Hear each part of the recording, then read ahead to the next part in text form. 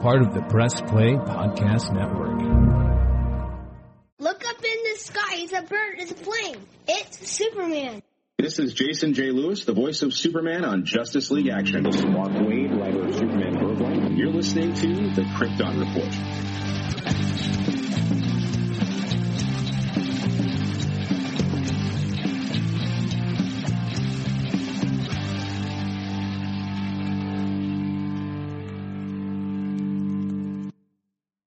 Welcome to the Krypton Report podcast, Superman of Blue, the man of tomorrow.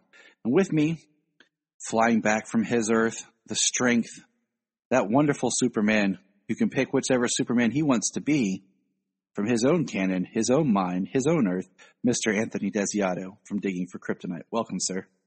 Thank you for having me, man. You're welcome. Thank you for joining me. I know when I asked you about this, you were like, man, I just talked this. I was like, we don't have to rush this.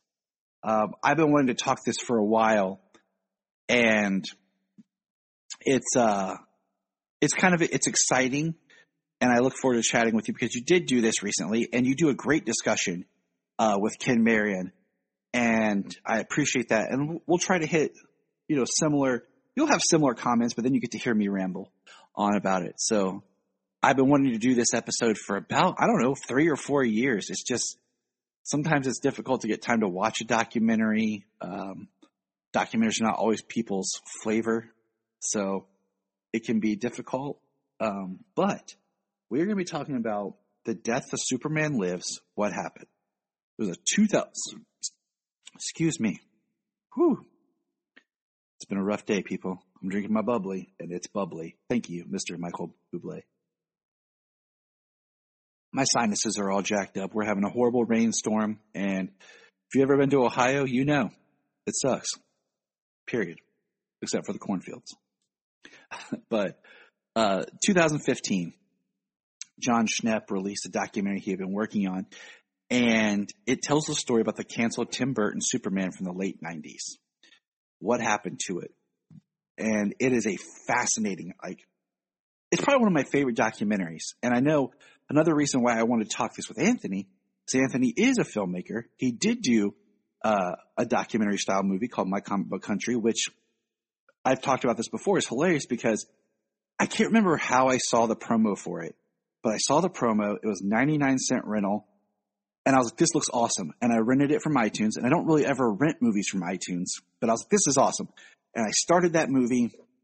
It opens up.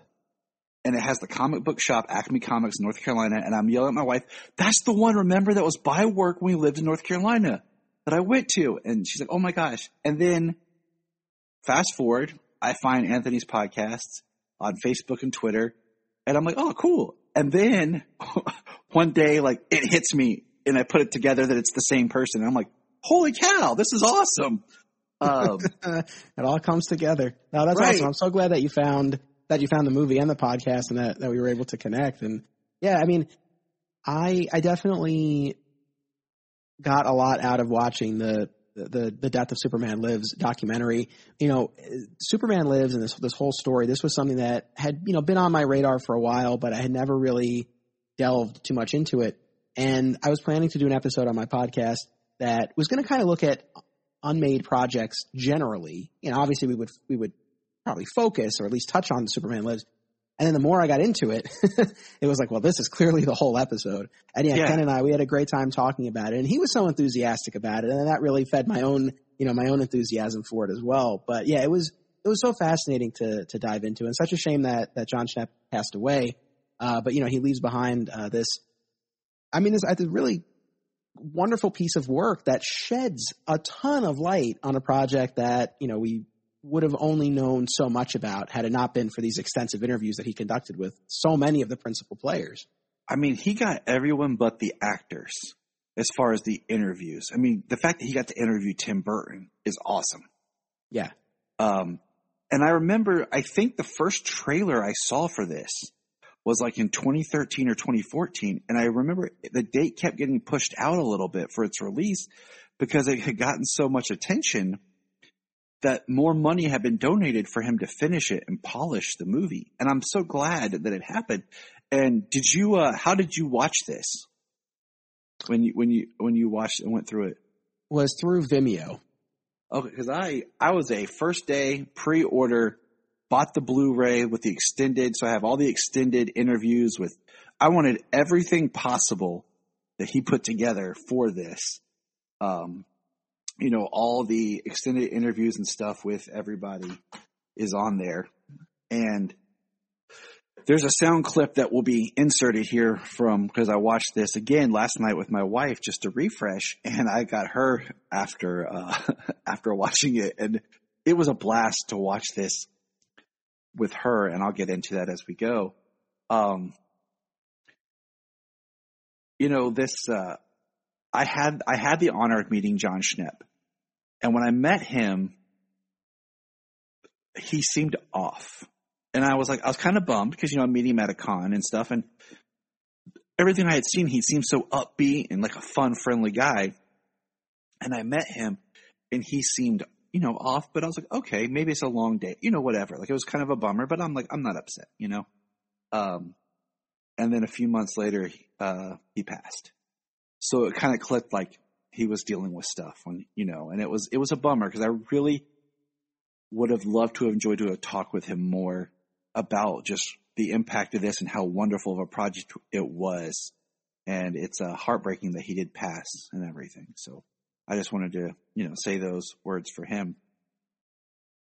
But this is one of those movies that I was telling you kind of off mic before. It was supposed to be released around 98 was when they were looking at it. And it's so weird because I told you, it's 97 is Batman and Robin. That's middle school. I'm 12. And I moved in 98. So it helps shift this paradigm. But then 99 is, my first year of high school. All this stuff's going on. And The Matrix was 99. Episode 1 was 99. Because, we find out so many people who had worked on art and storyboarding and concepts for Superman Lives would then go and work for The Matrix. And you can kind of see in the art design some of those ideas how they get put into The Matrix. And it's just interesting about trying to figure out where this took place because this always felt like it was so far in the past in the 90s, but it really wasn't. I know it's a funny thing because I have thought about the period of time that this occupies or would have occupied. And I hadn't really thought about it so much in the context of the movies that came after that you just mentioned, but that's a great point. I guess I keep thinking of it as this desert in terms of Superman on the big screen, which sadly we're in again at the moment, but that's a separate conversation. But, you have this long period of time where, yes, we did have Lois and Clark on television and we had Superman, the animated series. And in a few years we would have Smallville on television. But we're still years out from Superman Returns and years after Superman 4, The Quest for Peace. So there's this long period where we don't have a Superman movie. And yeah, it's amazing to think that this could have landed there in the 90s. And maybe this is something to say for the very end, but I'll say it now. Sort of my overall feeling about Superman Lives and do I wish it had happened? I think that if it had happened and it meant that Superman Returns or Man of Steel wouldn't happen, then I'm glad it didn't come to pass. And I stand by that. If Superman Returns in particular, for the problems that it has, I'm still glad that it exists. So I wouldn't want to sacrifice that. But if there's some alternate reality, some scenario where we could have had this movie come out in the late 90s and then have still gotten the movies that we would end up getting, I would have loved to have seen this, especially now having, delved into the documentary and the audio dramas, which we can talk about as well if you want, sure. And really getting a feel for what this would have been like. It's a shame that we didn't get to see it. And I mean that. The audio dramas that you mentioned are where a group of actors have performed the script. Now, which script was it? I don't remember. So I have not yet got to hear them. Okay. So I don't have any connection to them other than some friendly social media exchanges, but New Verse Creative is the name of the outfit that puts on these audio dramas. And they've done a bunch, and they have a YouTube channel and Instagram and everything. And it's New Verse, N-E-U, Verse, New Verse Creative. And they did audio dramas of the Kevin Smith script and the Dan Gilroy script. So Okay, cool. either or both you'll find fascinating. I listened to both before I did my episode on Digging for Kryptonite, and you know, there you get to see the differences between, you know, that initial Kevin Smith script and then what was very close to being filmed. So it was fascinating. I really appreciate them doing that, as much as like the Smith script in particular, that, you know, you can find that no problem, but to actually hear it performed was really cool. Really, I definitely recommend that for anyone who look, the documentary does a fantastic job and it gives you a lot, but it's still not the same as actually hearing the story. So I really do recommend people check that out if they're interested. I think the documentary gives you a lot, and I'll say this in a way like almost too much, because I've watched the documentary since it's come out probably about 4 times. That sounds about right. Yeah, I've watched it 4 times now since its initial release in 2015. I watched it when I bought the DVD or the Blu-ray. I got a digital copy mailed to me so I could watch it while I waited for my Blu-ray to arrive. And then I watched the Blu-ray, and then I watched the Blu-ray, I want to say about 3 years ago, and then I watched it yesterday. And I say that because each time I watch it, it helps you kind of figure out what goes where. Because when you watch it and they go down about a lot of the scripts, because you have 3 scripts, and they start, you know, creating art and concepting and all this stuff, and it kind of gets confusing. Okay, what was going to be where for whose script, you know, and it can be a little overwhelming at times. And then I'll say this, my sum up, much like what you just said, had this come out and we never got Man of Steel or Superman Returns, I don't want it. Had it come out and we still got those, all right. But I feel like in a way they didn't want to make Superman. They liked the idea, but it seemed like every screenwriter and everyone liked an idea, but they wanted to do it different. They didn't know who the character was, why he was. They always wanted to change it to be something else. And that's what I don't want to say scared me. And what I found interesting is Nicolas Cage, being as huge of a Superman fan as he is, a lot of the things they were talking about and changes he seemed okay with. And I'm like, okay. Because I told Jania when we were watching, I was like, Tim Burton directing a Superman movie with Nick Cage sounds fascinating when they talk about their take. Because I feel like in one respect they had an idea that could have been interesting, but I wasn't latching on into any of the stories or the other stuff that was being put into the film. Like the Brainiac, the way they were looking at Brainiac, or Doomsday. Like listen to some of the people talk, it's like, you guys aren't even respecting and looking at the source material. You're just like, oh, it's an alien monster. Cool, I'll do this. That's not the character. And that's what kind of bugged me. I get bugged out when I hear creators talk about, well, I want to do my take on X. And I'm like, okay. And then they talk about it and you're like, that's not really whatever X is. You're just taking this core idea and you're changing it to whatever you want.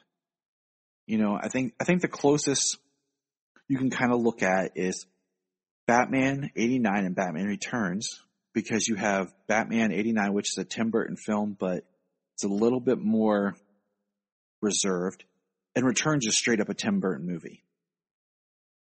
Like, Returns just pops as visually everything about that movie screams Tim Burton. For good or bad, you know, where do you fall in just your Burton fandom? Well, actually, interesting you ask me now, because I do a show for my Patreon called Digging for Justice, where we look at DC movies across time, and I'm currently in the midst of a 4-episode swing looking at those 80s and 90s Batman movies. So as of our recording right now, I have recently rewatched Batman 89 and Batman Returns and enjoyed them way more than I ever had before. As far as Burton generally, to be honest, I don't have that strong of an opinion. I'm not against him, but I've also never really immersed myself in his filmography. There's stuff like Big Fish, for example, that I really enjoyed. It's been years since I watched that. Big Fish is an amazing, underrated film. Just throwing that out there. Yeah, it's terrific, from what I remember of it. But so again, I guess I don't really come down too hard on either side with Burton. I appreciate the fact that he has a very distinctive style. But here's the thing, and it's funny, to hear you talk about the departures for the character. And I agree. I mean, it's not, even though it utilizes Doomsday and the death of Superman, it does not feel pulled from the pages of the comic. However, I'll play devil's advocate for a little bit because I don't know, especially listening to the scripts performed, it, to me, and I don't know what it would have looked and felt like, but at least hearing it and what we got in the documentary, I don't know that it would have been as radical a departure as everyone was maybe kind of worried about. And I say that for a couple of reasons. One, Burton himself in the documentary talks about how, he was excited at the prospect of, and I'm paraphrasing, but not doing a dark Burton-esque Superman movie, but, kind of playing in that world. So obviously would have had the Burton flair, but I never got the sense that he was trying to, force Superman into that dark Gothic Burton world. And I could be wrong, but it genuinely seemed like he was, aiming to do something that still would have felt in keeping with the world of Superman. So that's one piece. The Nicolas Cage casting, which I'm sure we'll talk more about, that I think for me is still sort of the biggest hurdle. And I think the biggest example of, wow, this really would have been a different take on the character. But as far as the characterization and the beats of the story, I mean, there's some weird stuff in there. I think it's in the Gilroy script where, Luthor and Brainiac merge into Lexiac. But look, I mean, there have been other cartoons and comics that have dealt with stuff like that too. So that's not so out there. So I don't know, all in all, and as far as the characterization, I know with the Burton version in particular, it really played more with this idea of Clark feeling alienated. And in that version of the story, he hadn't told Lois his secret yet and, was sort of, dealing with that. But again, I don't know. I didn't come away from the doc and the audio dramas feeling like, man, like this would have been so weird and out there. I didn't really feel that. So I don't know. That's I guess sort of, and I was surprised by that because I would not have expected that going into the process. What I think is interesting is, and Jania pointed out, like it seemed like when the documentary and Tim talks about it, like he really is bummed he never got to do it. Yeah. And I had, when they did a few years back, when they did the Return of the Cape Crusaders animated film, which was kind of like the sequel films for the Adam West, I was like, there is money to be mined if they would do animated versions of these scripts and these stories. And we have all this artwork that was created, and get as much of get Nicolas Cage to voice Superman, which Nick Cage would later go on to voice Superman in Teen Titans Go to the movies. Cause I think that's your linchpin for this Tim Burton film. And, produce an animated film based on the script. And, also they could have done Tim Burton's Batman 3 or, whatever, and do this whole kind of direct to video sequels we never got, we wanted in animation. I think that would have been a fascinating means to just keep these things alive, because the movie is weird. If you look at, Tim Burton, 96, Tim Burton comes off Mars Attacks. It would be 3 years until his next film release. His next film release is really my favorite Tim Burton film, just for the visual, the atmosphere, the music. I think it goes a little bit more with the gore I could have done without, which is Sleepy Hollow, which is 99. And if you look at those two films and kind of think of where he was coming off of and then where he goes, Superman would have been in between those two. Because you look at a lot of the Brainiac designs and stuff, feels more Mars Attacks, which I've only ever watched that movie once, and it's been years. And I remember not really liking it at all. But I like Burton's Batmans. I like Big Fish. I liked Ed Wood. I thought Ed Wood was a really good movie. Weird movie, but in a good way. And it's just, Scissorhand and Beetlejuice are always, people go back to as well. So trying to think about where he was between Mars Attacks and Sleepy Hollow. Because Sleepy Hollow has that Burton-esqueness, but it's not overtly like in your face slapping you like Tim Burton. And I do want to point out to listeners, Nightmare Before Christmas was not directed by Tim Burton. He produced it. He wrote the poem it was based on. But he always gets the credit for that. And a lot of people think of that as, you know, Tim Burton. And it's just kind of funny because it's like the one property that he didn't direct. Oh, fair enough. I could not agree with you more that it feels like such a missed opportunity not to do this in animated form or even in comic book form. That's the thing that's so odd to me about this, is that clearly there's some degree of fan interest in this. And, you know, we're at this point now, you know, with both DC and Marvel on the big and small screen with this idea of the multiverse and seeing different versions of characters. So it seems like there's an opportunity there. And I agree with you. Animation is perfect because then that does allow you to have Nick Cage do the voice, and that really, you know, ties it all together. And, you know, going back to Newverse Creative, not to make this all a commercial for them, but I really do admire what they do. And, you know, I don't know what sort of traction they get in terms of views or downloads or anything like that. I don't know. But, you know, they put this stuff out, and it seems like there's interest, you know, among fans. I know, actually, this is maybe more for off mic, but, you know, you did an episode with me on my show recently on the Supergirl movie, and we talked about the unused treatment for Superman 3 that would have involved Brainiac and Supergirl. They just did an audio drama based on that outline. Oh, cool. You know, so anyway, I guess my point is that it just seems like there's an appetite among the audience to do something like this, and especially to have someone like Nick Cage attached to it. You know, that gives it a little more weight. It would be cool to see, and it just feels like a missed opportunity not to do it. And I don't know if it's just something that they've considered, if they've tried. I have no idea, but I'm with you. I would love to see that. I mean, especially with, you know, the recently Superman 78 comic, as well as the Sam Hamm Batman 89 comic book. And if they really wanted to, I mean, if they really wanted people to lose their minds, could you imagine some scene in the Flash movie when he's traveling the multiverse, we get a shot of Nick Cage Superman? I mean, for all we know, it might be in there. It's possible. And I think it's possible. Thing. If I'm DC, just as an Easter egg like that, I would try to make that happen. So let's dig into this. Like, there's a lot to unpack, and we won't hit everything because the documentary is available on Schnepp's YouTube. You can search it. I am going to include a link in the show notes for anyone to go and watch it. So we're going to talk as much as we can about it, but it is something to be experienced as a Superman fan, as a film fan, just as a what if, and just how far they were in the process, what was created for this, and it's fascinating because what's interesting is Colleen Atwood, who was the head Academy Award costume designer, who was working on this. She would later go on to be the one who creates the first Oliver Queen suit for Arrow, Barry Allen's first Flash costume, and Supergirl's first suit in the TV series. She didn't do every costume, but those three she did do. So that's kind of interesting. Just, she did get to do a super suit. They're in this documentary, so we'll start here.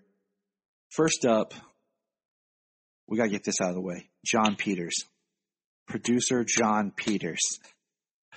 Oh, man. So when the documentary starts, you have Schnepp talking to Kevin Smith, and he's telling him stories about Peters, and it talks to Peters, and Peters makes a comment like, none of that's true. And my wife looks at me like, who do you think's telling the truth? I'm like, Kevin Smith.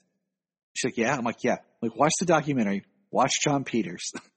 And I'm like, and then think, what's Kevin Smith have to lose? Like, what is he protecting? And I'm like, he always seems so candid. So we're watching it, and she just looks at me. She's like, wow. Peters, wow. I'm like, right?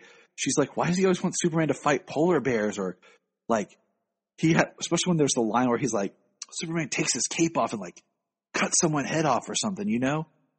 And she looks at me like, and you know, the audience can't see my face, but she's like, I'm like, it's Peters, man.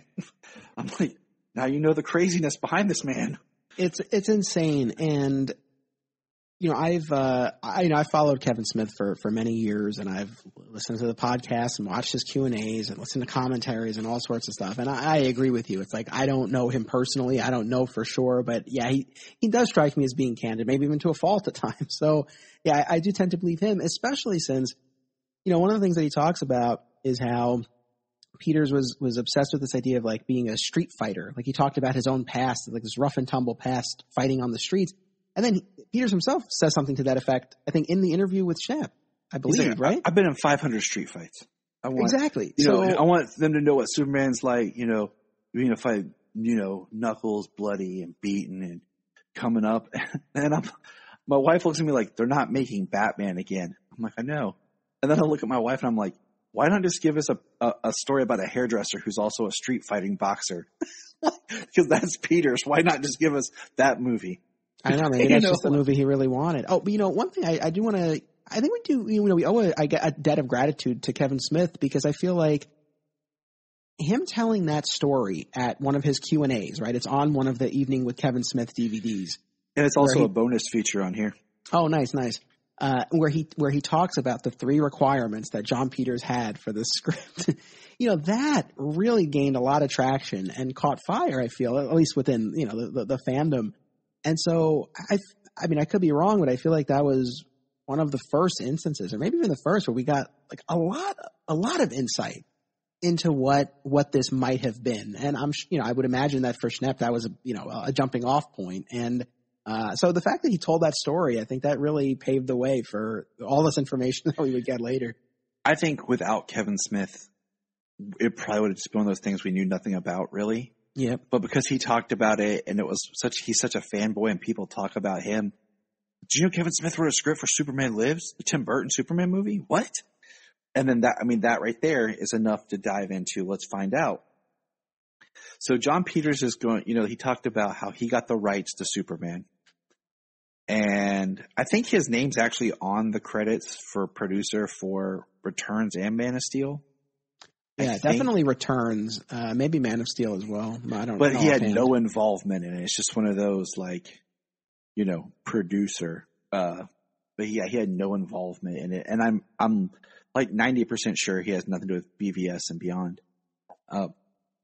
So he has this, and he wants to do Superman. And Kevin Smith has an interesting story about how he got caught up writing a script. And he had to read the script to Peters, and, the script's been equated to being like fan fiction. And that, I get that, because, I think Kevin Smith's always been strongest when he writes and directs his own stuff, or directs like TV. I don't think he has the chops to write for someone else to direct. It's just not his flair. That's no nod, nothing against him. I think, but eventually we would get 3 versions of this script. Kevin Smith, which gets discarded as soon as Tim Burton shows up. After he suggests Burton as the director of the film. So he really shot himself in the foot there. He's like, I think I signed my own check to depart. Wesley Strick, who had worked with Tim on Batman Returns, which in a way I felt like Wesley Strick had the least connection to Superman for the script. And then the Dan Gilroy. And the villains were always looked at being Lex, Doomsday, and Brainiac. And I'm like, okay, all right. That's kind of the setup. Now the casting for what seems like, because we have casting talk and everything was, first of all, we'll start Brainiac. He wanted Chris Walken. Visually, I like it, but looking at the actors that are in this, Nicolas Cage and Chris Walken have become such parodies of themselves that it's weird to think about being serious. Like anymore, it's so hard to take Walken serious. Well, that's the thing, and again, I don't mean to keep harping on these audio dramas, but they utilize voice actors who sounded or were able to imitate those actors. And in the drama of the Gilroy script in particular, when Brainiac starts talking and he sounds like Christopher Walken, it takes you out of it. And obviously you don't have the visual element. I mean, maybe if you were made to look like Brainiac, I don't know, maybe it'd be easier to buy into it. But yeah, I mean, I think that would be a little bit of a tough sell, especially now. I mean, I don't know. So many years ago, maybe it would have been a little different. I don't know. I mean, that's the other thing too, is that we've had enough instances now of superhero casting choices and announcements that get ripped to pieces, right? People go, I can't see this person in the role. And then you watch the movie and it's like, oh, wow, like that really works. So I've, tried to get to a point where I really try to keep an open mind and figure like, well, if someone's being chosen for this role, they have something that the director sees that they'll, be able to, make it believable. And there's so much else, especially with Brainiac, for example, with the visuals, like there's so much else that would go into it. So I don't know. That one's the Walken one is tough to see, but I don't know. I keep an open mind. Well, to think of it like this, Walken with Burton, we had Batman Returns, and then in '99 he's in Sleepy Hollow, but has no dialogue other than some grunts and groans. So just kind of giving you a parameter with Walken and Burton.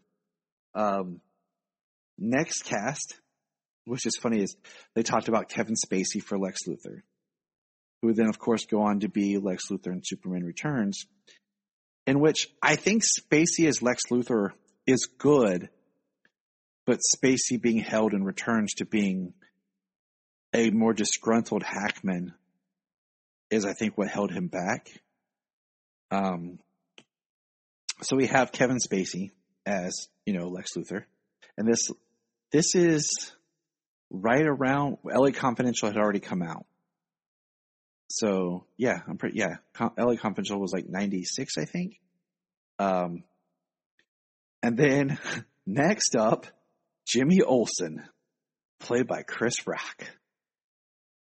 And I like that idea. Even Jania was like, yeah, that would have been cool. And, I'm thinking Chris Rock at this time, Lethal Weapon 4, he was shooting Dogma with Kevin Smith and everything. So I'm like, okay. Would have been a little bit of an older Jimmy, but I could definitely see that casting. Yes. What are your thoughts on The Rock? Chris The Rock. Yeah. not The Rock, but Chris Rock. Yeah, The Rock would be a really wild departure for the character, even more so than Chris Rock. Yeah. I would have to see it. I would really have to see it, but I think it could work. Obviously, and that's the thing too. It's funny because, when I recently talked about the Superman movie serials on my show and I know you're getting into the George Reeves Adventures of Superman show, and, even in there, some similarities, but very different takes on the character of Jimmy Olsen. Yeah. Right. So I think there's room for interpretation. Now, Chris Rock is definitely in an entirely other category, but I don't know. I never really had that strong of an opinion on that. But I would be open to that. I would be open to seeing what he would do with it. I feel like with Jimmy Olsen, there's some room there. I think there's some room to experiment a little bit. Sadly, in the recent movies, he hasn't gotten any play. And the Batman v Superman thing, I guess, is debatable whether that was really Jimmy Olsen or a CIA agent using the name Jimmy Olsen. In any event, it's fleeting. Yes. So Jimmy hasn't even gotten play in the recent movies. So I don't know. I would be on board with potentially with Chris Rock. Dang it, you just reminded me.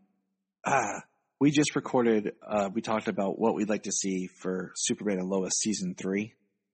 And now that we have the big revelation about that, one of the things I had, and I forgot to mention, was Jimmy Olsen coming back into the picture, showing back up, because Supergirl gave us James, which wasn't horrible, but I feel like we missed out on Jimmy's life, and now he's like this super adult, we didn't get to see him rise to being this prominent adult. So that's, even he doesn't feel quite like Jimmy, Right. So we really haven't got that Jimmy since arguably Smallville or Superman Returns right there.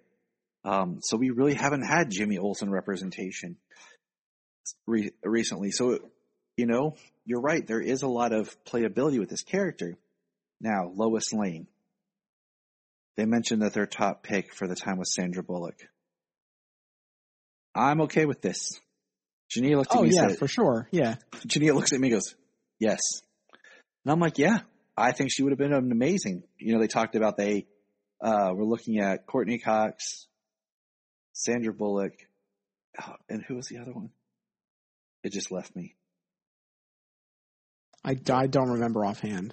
Sorry. It just blipped out of my mind. Dang it, Thanos. But I definitely would have went with Sandra Bullock.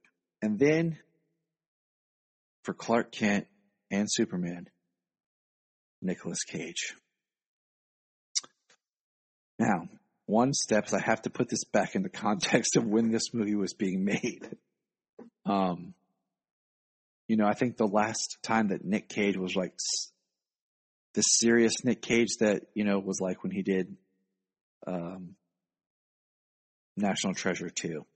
I think after that movie is when he just went, and that's when we got what we have now. So yeah, okay, let me look something up here because my brain's farting on me.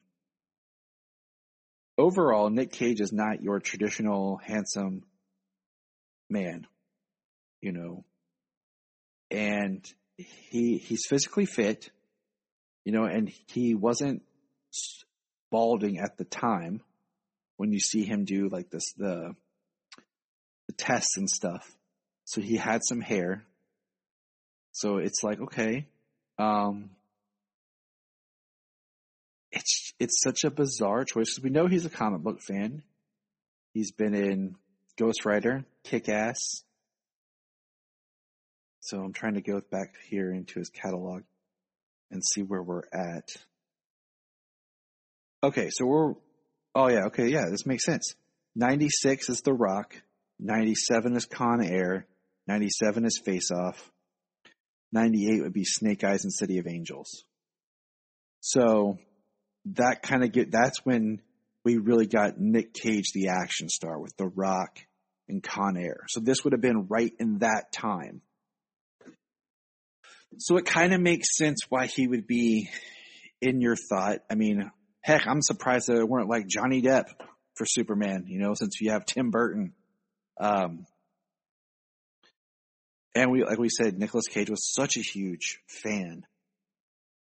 And we know we've touched on it, but I try to see it and I try to put myself back in that mindset of watching those Nick Cage movies at that time. And it's just, I don't know. Like I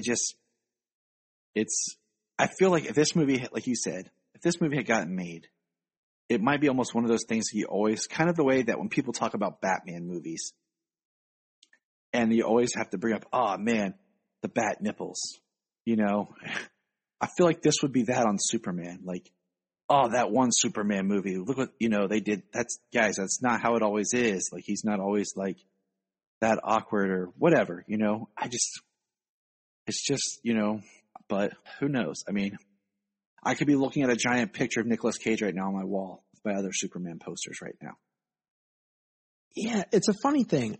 So much like with Tim Burton, and I'm probably in a minority here, I don't really have that strong of an opinion on Nick Cage. Like I've never, like a lot of those movies you were rattling off, I mean, I've seen some, but again, I can't say like, oh yeah, I've seen all these Nick Cage movies. I don't have that strong of an opinion on him generally. Now, as far as him as Superman, going back to what I was saying before about how I don't, for the most part, I don't think that Superman Lives would have been the crazy departure that people seem to think it would have been.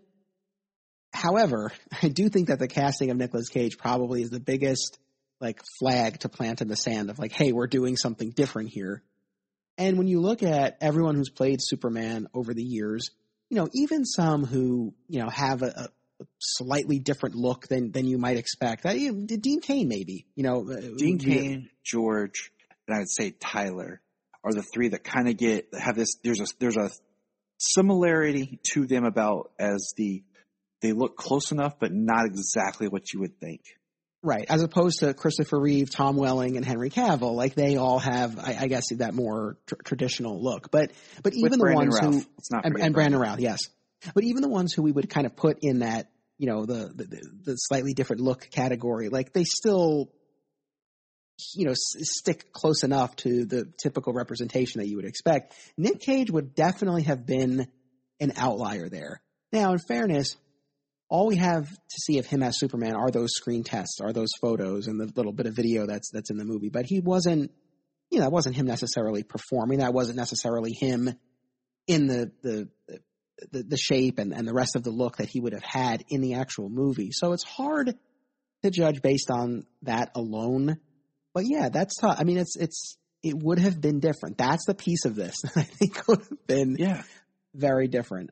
And I don't know. I mean, it's so hard to say, whether or not it would have worked. But I at least could say, like, I would have liked to have seen it. I guess that's ultimately what I keep coming back to. Like, it would have been, even if just as a curiosity, if nothing else.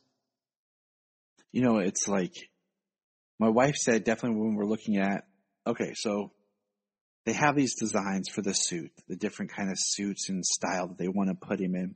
And we see the test, the suit test, a couple of them with Nick. And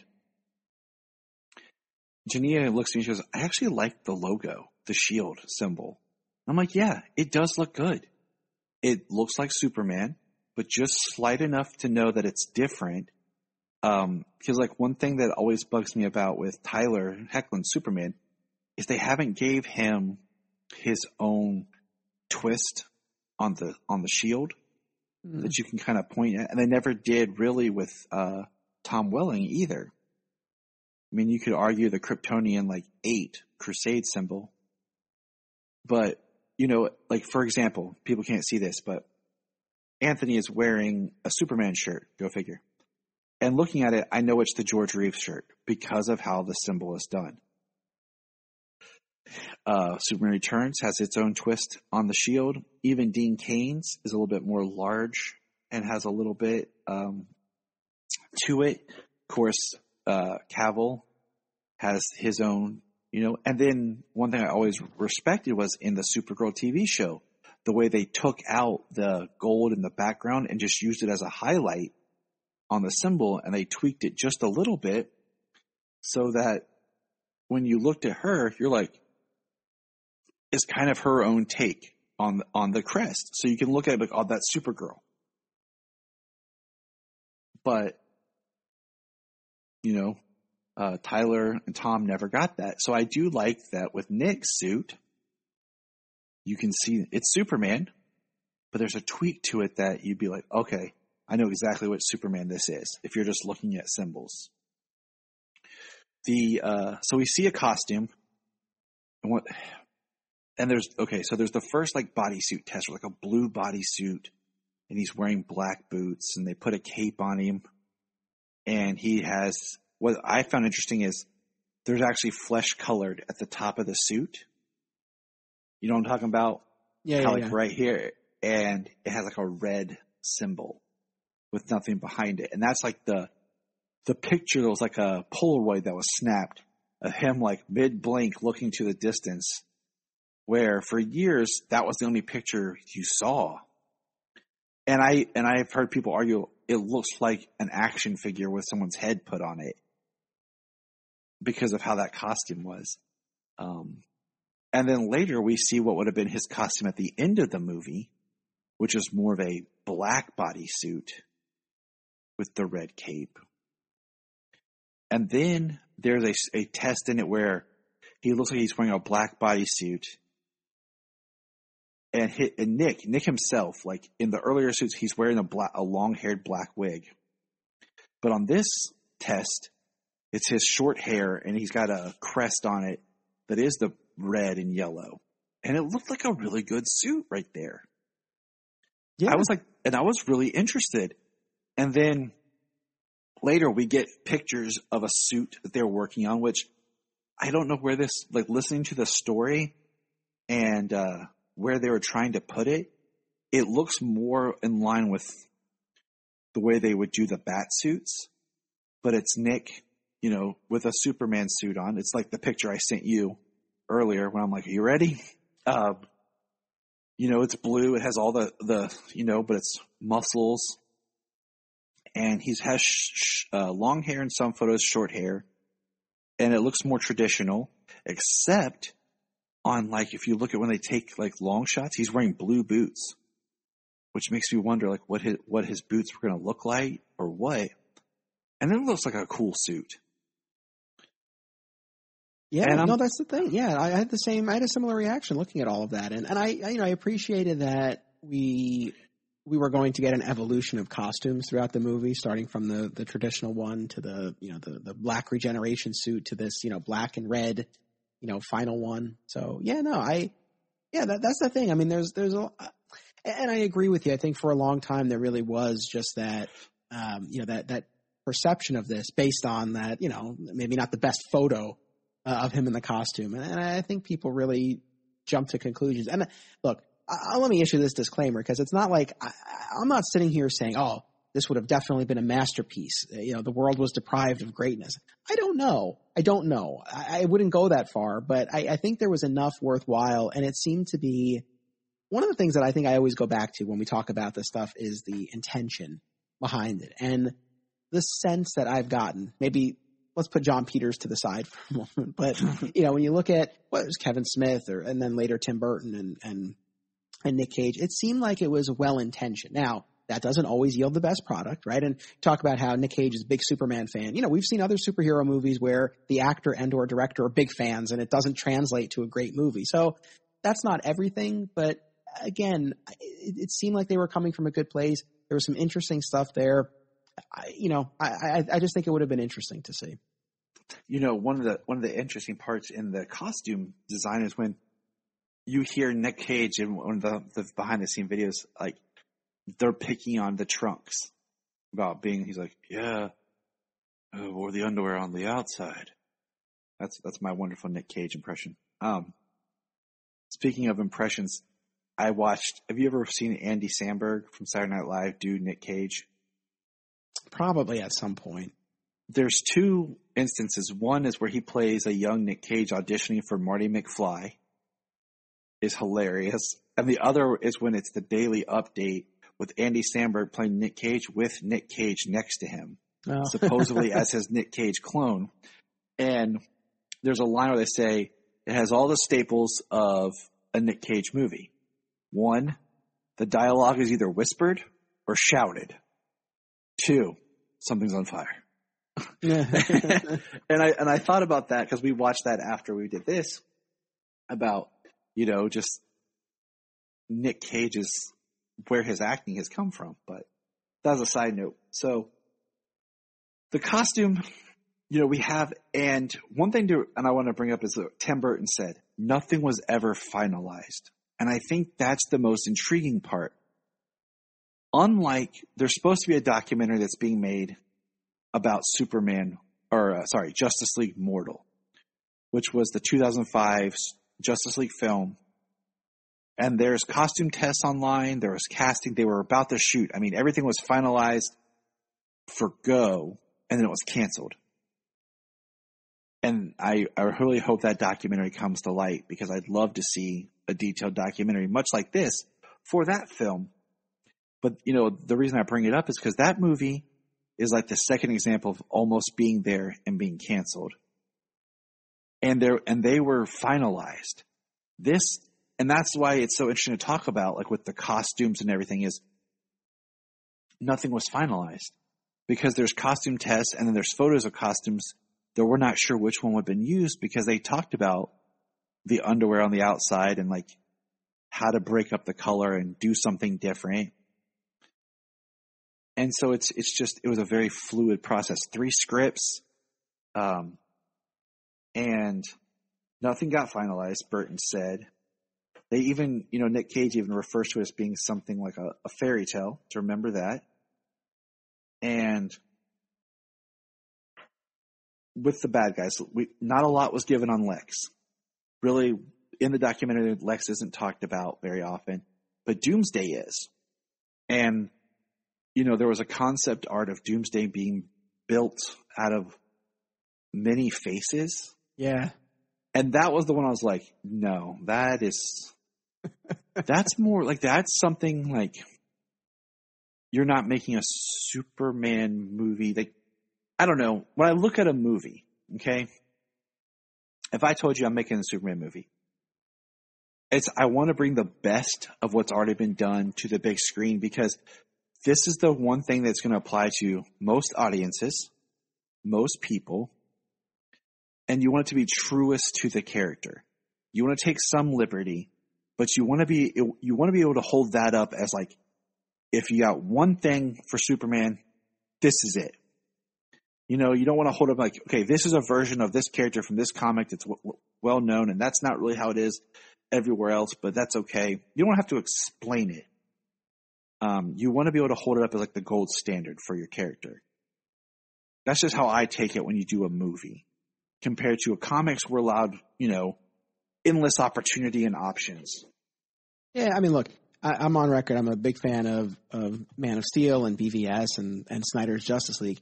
But I'll admit, at the end of Batman v Superman, we get a version of Doomsday, and I know, you know, it continues to evolve even during the fight, but, you know, we never get that traditional comic book-esque depiction on the big screen.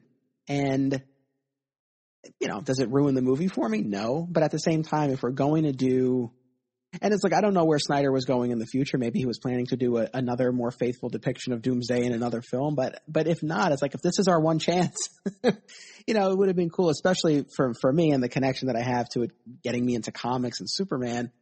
It's like, yeah, it would have been really cool to see that fully brought to life. And, you know, it's interesting when we talk about Doomsday and the death of Superman, because for as monumental and historic that storyline was in the comics, we've still not gotten, outside of the animation, but we've still not gotten like a proper live action depiction of that story. We've gotten elements of it here and there, right? Smallville tried their hand at Doomsday. The less said about that, the better. Yeah. You know, there was a version of Doomsday on Krypton, which I've not watched yet, but I will by the end of this year. But of course, that's pre-Superman, so you're not getting Best that visually full looking effect. Doomsday.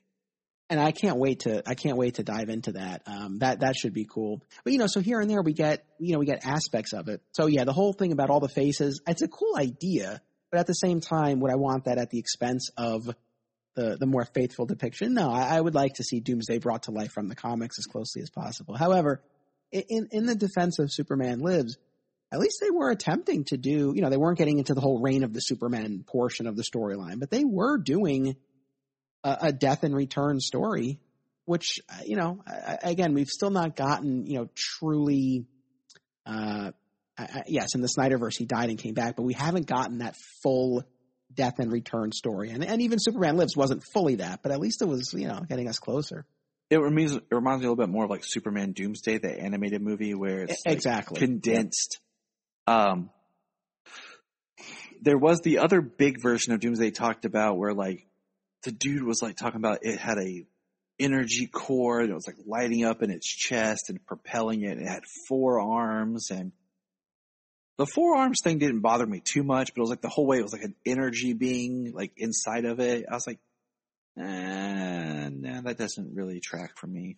Well, like here's the thing, and I know where you and I would land on this, but to kind of go back to something you were saying before, for the filmmakers and the concept artists who are putting this together, it's like, yeah, what is the objective? Because if it is, hey, we're trying to faithfully adapt this comic book storyline, well, that's one thing. But if it's, hey, we're telling the story about the death and return of Superman, there's this monster that kills him called Doomsday, like come up with some designs. It's like, I understand if they didn't feel beholden to the version that we know from the comics. Again, I would like to see that, but you know, I can get the instinct to try to, you know, put a different spin on it, I suppose.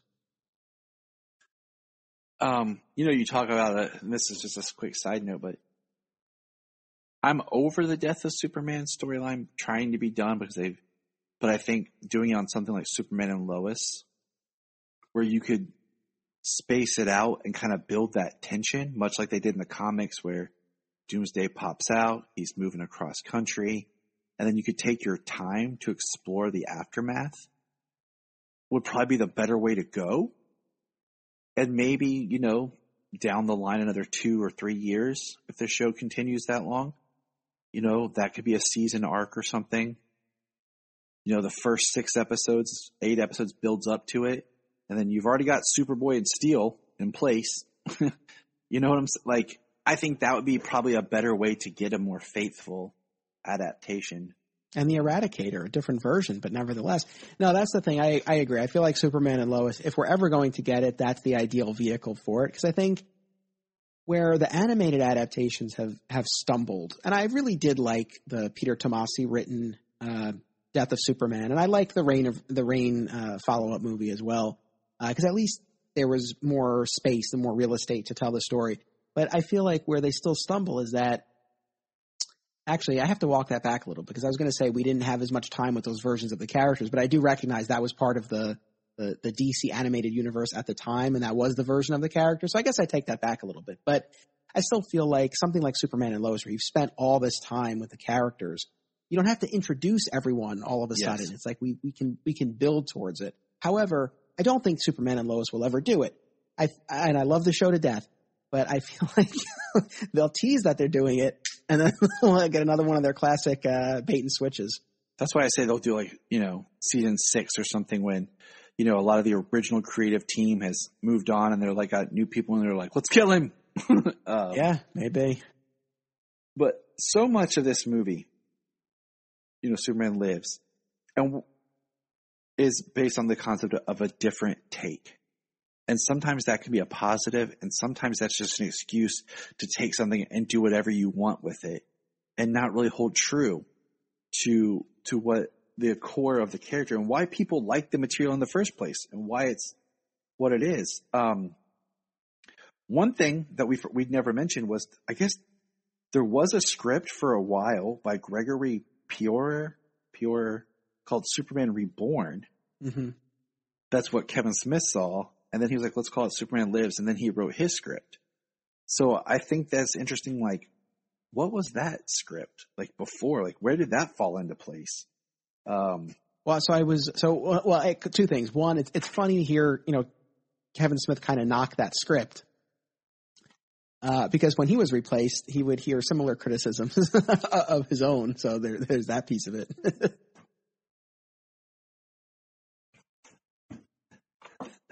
Got to keep the 5-year-old happy. But no, you're absolutely right. So that's one thing. The fact that, his own work would be knocked by the filmmakers after they decided not to use his script. But then the other thing is, I was doing a little extra Wikipedia research before we jumped on this, and there was an entry for Superman Reborn. Now, I don't know if the script, not an entire page, but there was a little paragraph about it. I don't know if the script is out there or what, but one of the things, at least in one version of Superman Reborn, was that as Superman's dying, it was still the same idea of he dies and then there's a return, but that as he's dying, like his soul leaves his body and enters Lois, and she becomes pregnant with their child. So that was allegedly, again, Wikipedia, you never know for sure, but that's one piece of information. And then I feel like Kevin Smith, in either the Q&A or in the documentary, I can't remember, talked about the Reborn script having Superman like on a therapist's couch, like he was going to therapy. I think that was a piece of it. So it was I don't know much more modern, beyond that. They said. It is interesting that that wouldn't fly. But anyways, the other big villain was Brainiac. And I think there is more in the documentary about the Brainiac-esque, because you get to talk in the documentary with people who are hired to create monsters and creatures for Brainiac's ship. For one version of the script talked about that when Krypton exploded, all these other Kryptonian colonies popped up and monster. I'm just like, okay, that's super bizarre, but whatever. And it's interesting because you saw a lot of artwork for concepts of what Krypton was going to be.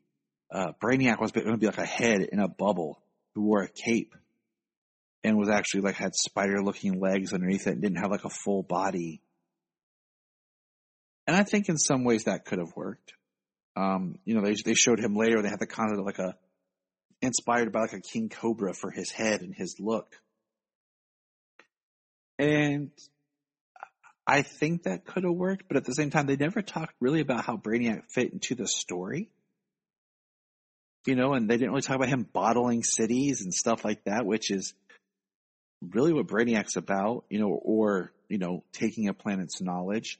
So they didn't really, I know you've listened to the audio dramas and stuff, but they've never really explored, like, in the documentary about what Brainiac's part in the story would have been. I mean, essentially, and I think I still have these straight because it got a little confusing for me too after listening to both of them and just keeping straight what was the Smith script and what was the Gilroy script. But I believe in the Smith version, the movie opens with Brainiac in space searching for the Kryptonian, right? And whereas the Gilroy script opens with the destruction of Krypton, and Brainiac is responsible for the destruction of Krypton, and he's like hunting down the L's. And of course, Kal-El escapes. Then he vows to hunt him down, and he does. So it's still the same type of idea, but he has a more active role in the destruction of Krypton in the script that would have been filmed. But same type of idea in both cases. I think in the Smith script, it's not as fully developed. Like, I think he just has Doomsday in his collection of monsters, and he sends him down to Earth, and he blocks out the sun to hinder Superman's powers. Whereas I think in the Gilroy script, there's more of a creation of the monster, if I remember correctly. But again, it's the same basic beats. Like, he's hunting Kal-El, and he is responsible for sending Doomsday after him.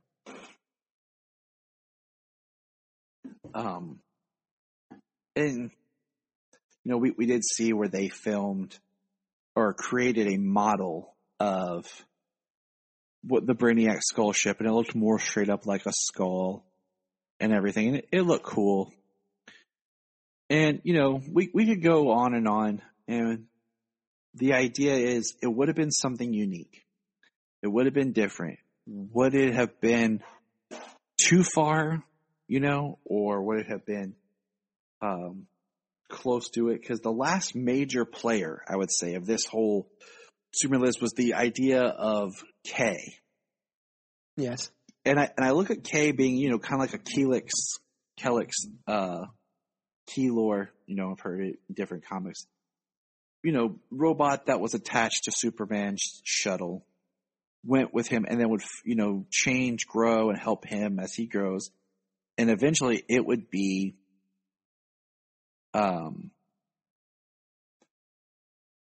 like the chamber that would go around him to rejuvenate him after his death.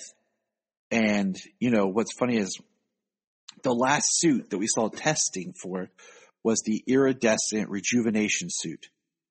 And so much people have talked about this and seen it, and there's tests of it.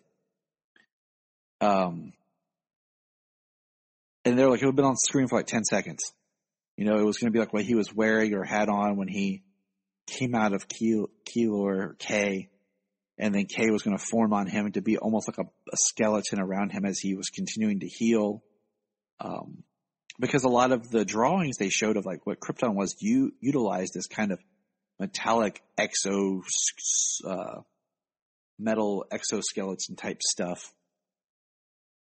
And I think the concept was cool. You can definitely see where it evolves a lot. Yeah. Yeah. Go ahead. No, I was just going to say it was, again, going back to just like the photos that get released and then the reactions to them. It seems like people were hung up on this idea that like, oh, Superman's just going to be in that suit and flying around in that suit. And it's like, no, like it has a very specific purpose in the film, right? While he's regenerating. But then also with K, again, this was in thinking about the differences between the scripts and going back to what you were saying earlier about Kevin Smith's being more like fan fiction. So in the Smith version, it's the Eradicator, which right? Makes sense. And that's what forms the suit around him. So what was kind of cool about the Smith idea was, we weren't getting the full reign of the Superman, but we had the Eradicator, and Superman in that armor was not all that dissimilar from Steel. So you were sort of getting, a couple of the characters from Reign of the Superman. The Smith script, from what I remember, leaned too much into like a buddy cop dynamic between Superman and Eradicator. And that was at least reduced, if not removed, by the time you get to the later script, which I think was smart. I didn't really like the way that played.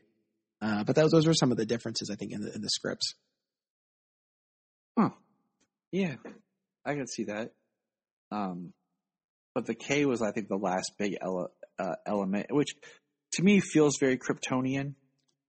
It feels like it would have worked, being like this personal robot kind of thing that shapes and morphs and he would have used and everything and helped, rejuvenate him. So that to me didn't bother me, but that's the last big point I have, on Superman Lives. I think it would have been a fascinating watch. I'm definitely going to seek out those radio dramas now.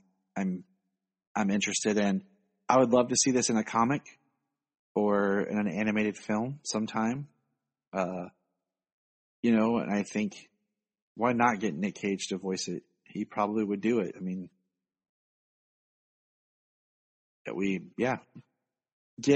get someone like Henry Selznick to direct, since he directed Nightmare Before Christmas. He has similar, if Tim Burton doesn't want to direct another animated, direct a home video feature, something like that. And I think it could be something really good. I do too. I would love to get an answer from anyone in a position of knowledge or authority about whether this is even in the realm of possibility. And if not, why not? Because it really feels like there's an opportunity here. And, look, we see plenty of things sort of making their comeback. We see a lot of revivals and reboots, and we see cameos in these multiverse movies. And, your mileage may vary on how much you like that. I have sort of mixed feelings on all of that. But we're definitely at this point where there does seem to be a desire and an interest among fans and viewers and readers to see a lot of this stuff coming together. So it's one of those things where I don't know that this window lasts forever, but there's this moment in time now where I think there's interest. Someone like Nick Cage, I agree with you. It seems likely he would do it. It's like, I really wish that they would. And again, I don't know anything, if it's ever even been considered, but I'm with you. I would love to see a comic, if nothing else, but animation feels the way to go. Get that voice in there. I agree, because the voice is so much of the character. And I mean, look, Marvel did the What If series, and this could be nothing more than if they want to do a short version of this or something, and DC do their own kind of what if, with this, or, something that would spark these projects for fans like this. And I think that, animation is the way to go. Because Nick Cage, he would do it, and he needs money. He'll do anything for money, basically. I'm going to try to invite him to my party, my birthday. Like, Nick, come on, buddy. But yeah, thank you, Anthony, for being here and discussing this topic again. No, my pleasure. My pleasure. I appreciate, I know when you originally asked me, I had just done my episode of it, on it for Digging for Kryptonite. And I wanted to wait a little bit because I wanted to give you a fresh, spontaneous discussion. I didn't want to, and my fear was if we did it right after I had done mine, that it would have just been, recycling the same talking points. So, I'm glad that we waited. This was a lot of fun. I really think it's a topic that we talk about it now. And then if I were to do this in another year or two, I might have different thoughts on it, I might think, you know what, just do it. They should have done it, or I'd be like, no, they shouldn't have done anything. Because, watching Tim Burton talk, it seems like he wanted to do it and he was ready to be a little bit different than just his normal Tim Burton-ness. Based on he did Sleepy Hollow, then shortly later, Big Fish, and seeing where he was growing as a filmmaker, this might have been in his mind to be the start of a different chapter, starting something new in his style. So I don't know. Hey everybody. So here's Jania. We just finished watching The Death of Superman Lives, What Happened, and she's going to give some of her thoughts. Jania? So it's really interesting. I feel like the concept at first was mildly terrifying. I'm sorry, John Peters. I think, he is insane. That man is insane. And I know it takes eccentric people to create some really amazing things, but that man is past eccentric. He's in a different world entirely. But God bless him. And I feel like everybody knew that about him. But ultimately, I have to say that, I feel like I have a better understanding of Tim Burton as a director. He has a lot of crazy ideas that people would deem as crazy, but actually he has like a really good like gut. And I think that it would have been interesting to see where his gut took him with this story. I have to say I especially really liked some of the concepts that they had for like side actors and things like that. Like Sandra Bullock as Lois Lane, could have seen that in a heartbeat. I would have loved to have seen her as Lois. I think she would have been great.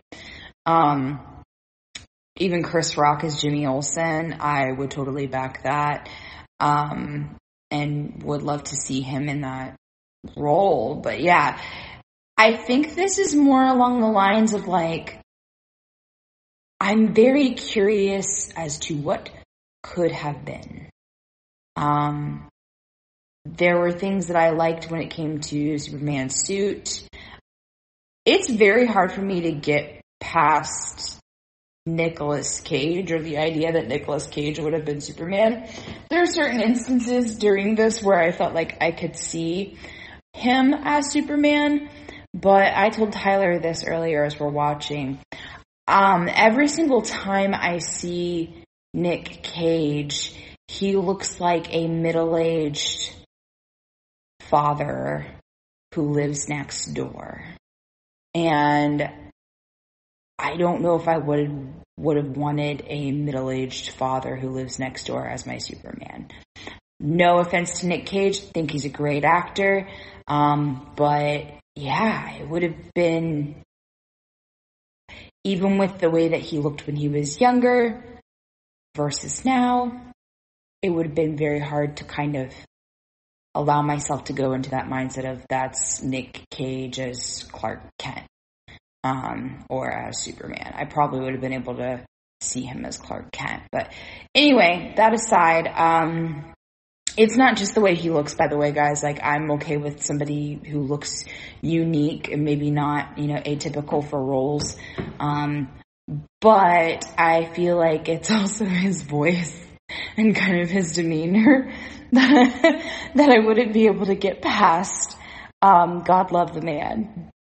At the same time, I'm intrigued enough after watching this that I would have liked to have seen where this would have gone. Barring John Peters' crazy inputs, I really feel like that's kind of where things went wrong. And I love Kevin Smith. I think that he has some really interesting ideas, but I think that he was kind of being a yes man in that moment of like, yeah, John, I'll do what you want me to do. Yeah, you want a giant spider in this? Okay, let's put it in there. But I don't know if he really was able to kind of have the freedom to write it the way that he would have seen it,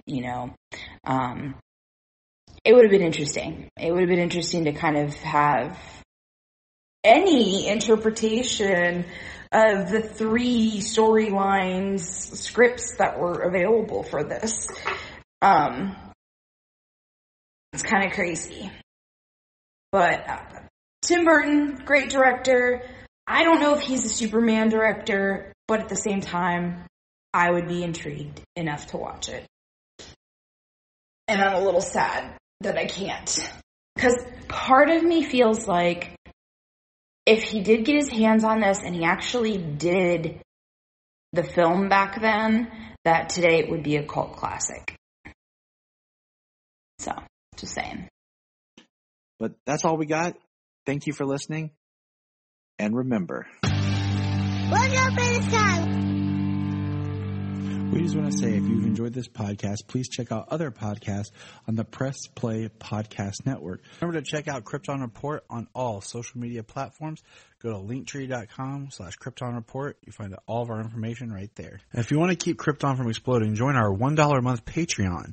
That's right. For $1 a month, you'll get extra special content that you don't get on the main show, like movie commentaries and whatever else comes out of our mouths. So check it out, patreon.com/Krypton Report. If you are like Tyler and James and can't get enough super talk, check out these other podcasts. Digging for Kryptonite, Supergirl Radio, The Last Sons of Krypton, the Superboy Legacy Podcast, All-Star Superfans, Superman the Animated Podcast, The Aspiring Kryptonians, Always Hold On to Smallville, Caped Wonder, The Geek of Steel, and Truth, Justice, and Hope Podcast. Hey, we're going to press pause and hear a few words from our other podcasts on Press Play Podcast Network. Hello, Brooks here with the Books with Brooks monthly book club podcast. Here's how Books with Brooks works. We read one book a month and then we talk about it. Classics like Stephen King's The Shining, debut novels like We Are the Brennans by Tracy Lang, and tons of other compelling, life-changing stories, one book and 1 month at a time. So come read along with us and then listen in. This is Dan Jurgens, and if you want to have a good time, keep listening to the Krypton Report.